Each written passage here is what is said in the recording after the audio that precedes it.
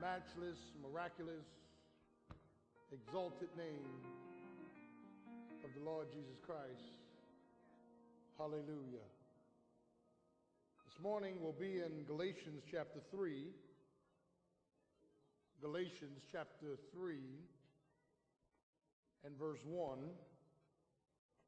O foolish Galatians, who hath bewitched you? Who has cast a spell on you, that ye should not obey the truth? I want to, for a few moments, preach around the subject, hypnotized and helpless. Hypnotized and helpless. And I want to say that there are some of you that are sitting here this morning that are under hypnosis.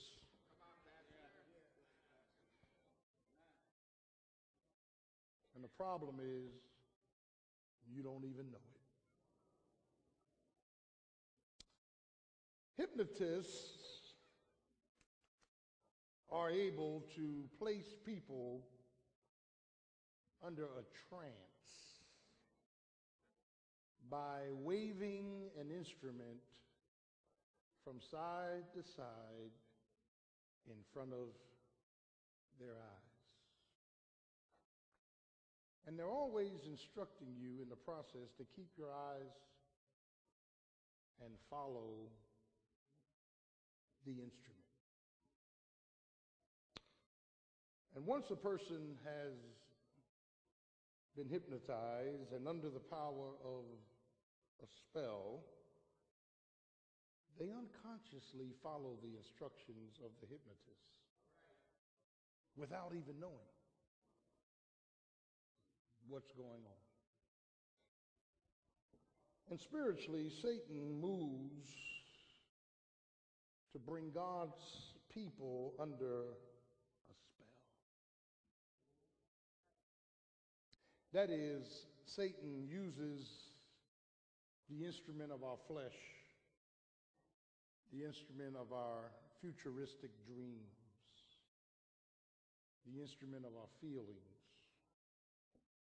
the instrument of damaged finances,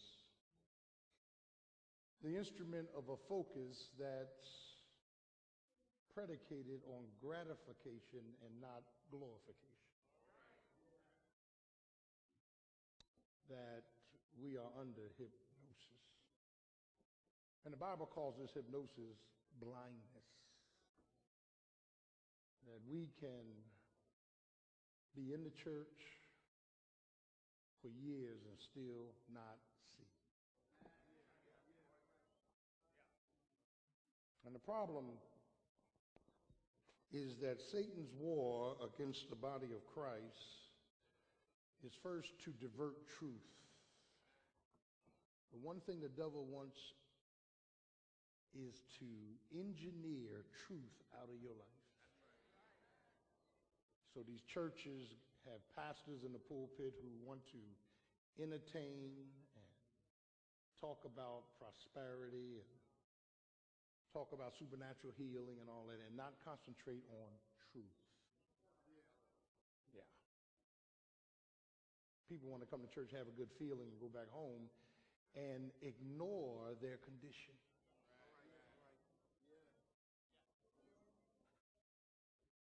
And the fact of the matter is that not only does Satan wants to divert truth, but he wants to disturb us through our trials.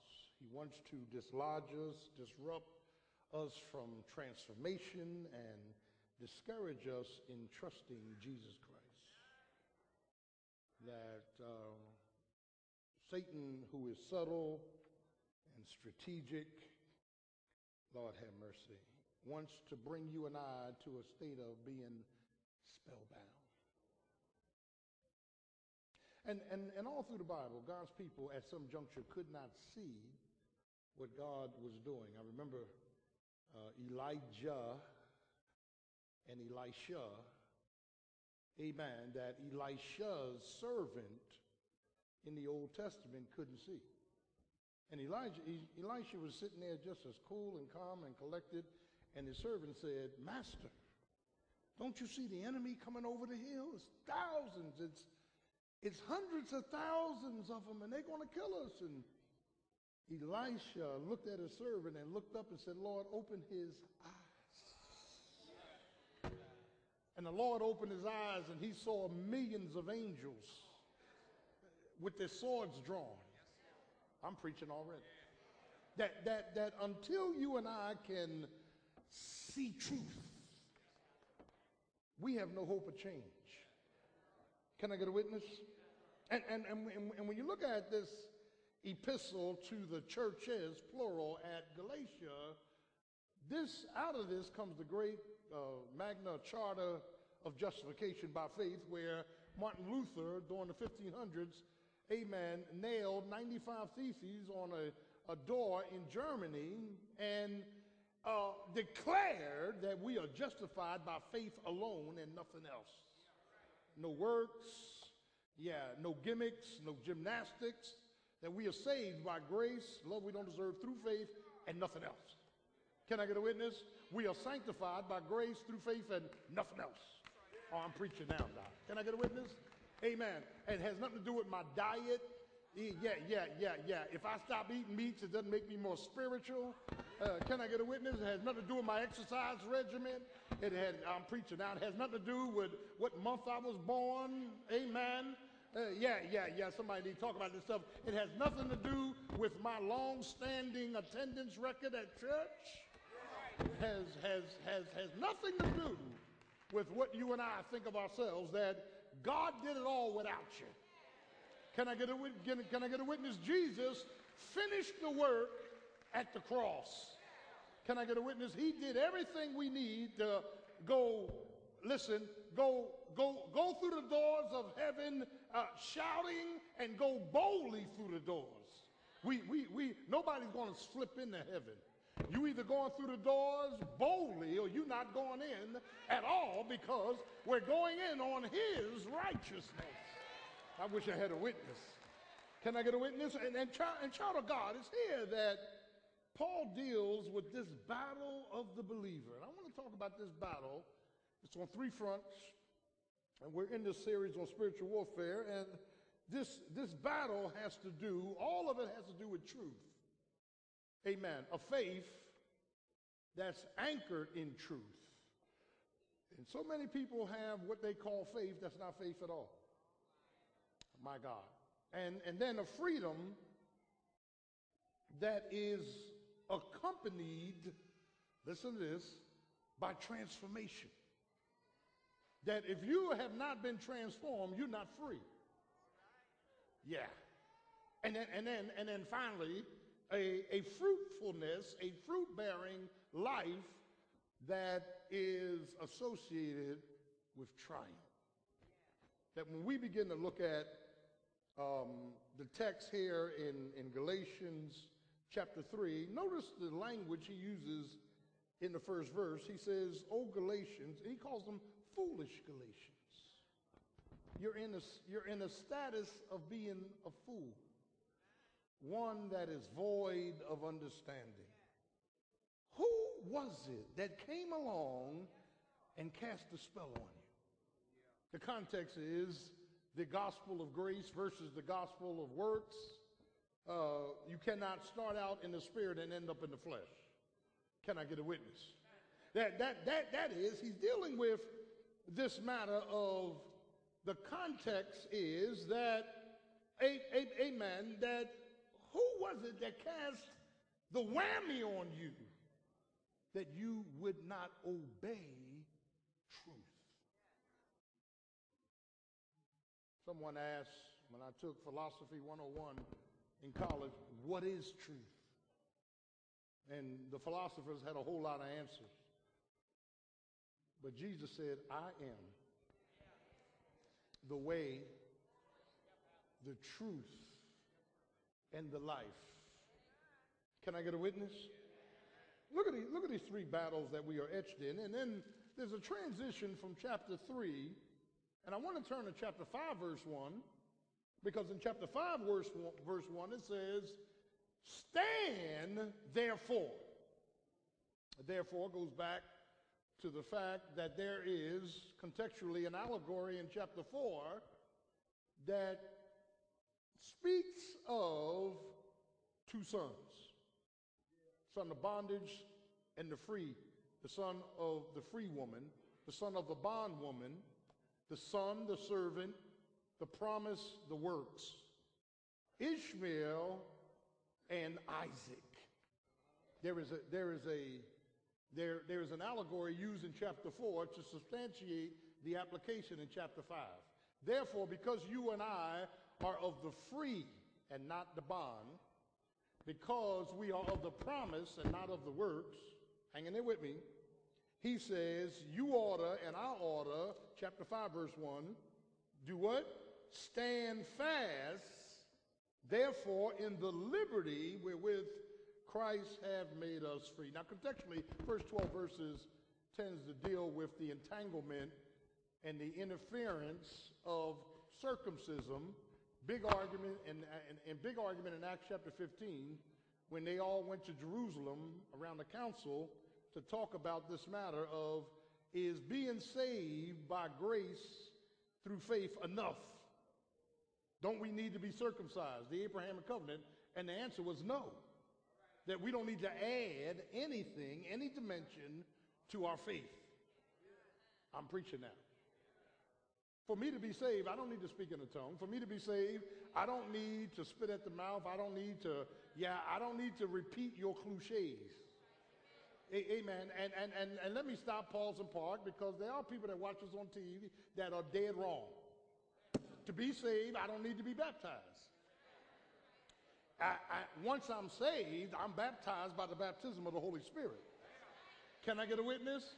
Which is different from water baptism. Water baptism is just an outward sign of an inward change. And see, one of the reasons I believe that Calvary took place, God did something at Calvary to defy all these doctrines.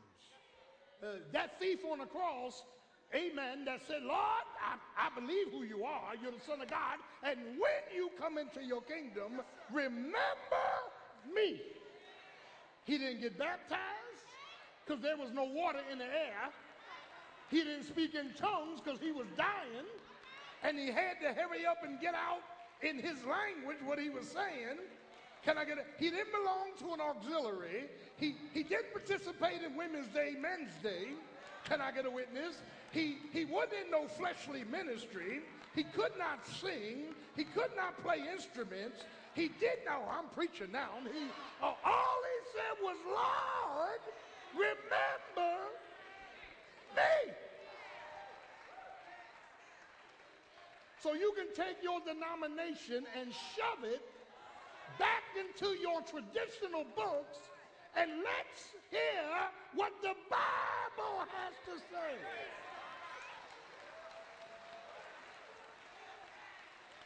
Whether you Pentecostal, whether you Baptist, whether you Methodist, whether you Catholic, whether you apostolic, whether you don't know what you are, all you need is Jesus and Jesus alone.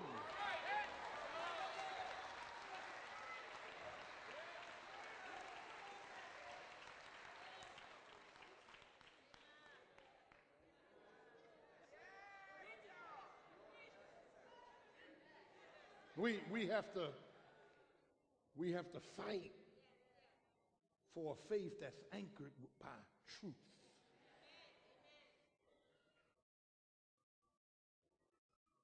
You know, we got a large church, and we've taken people from all kinds of denominations. And listen, your pastor, I study people. I sit there and study them. I don't say nothing. In college, I even read a book on body language. And I know body language. You know, I can see some of y'all go like this, you're sitting there, then all of a sudden you start doing like this. And it ain't cold in here. You know what this means? Stay out. My life ain't none of your business. Oh, how many of y'all got your arms folded right now?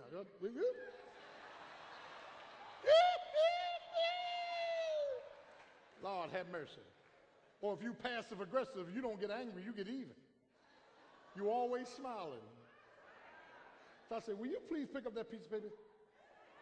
And the way you get back is by procrastinating. I'll do it in my own time. Oh, I'm preaching now.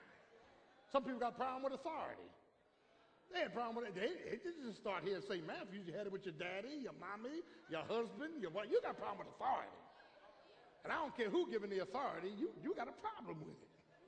Can I get a witness? So child of God, it's in this context that we got to examine the quality of our faith.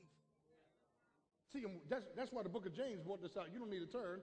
James talks about three types of faith. He said faith without works is dead. Dead faith.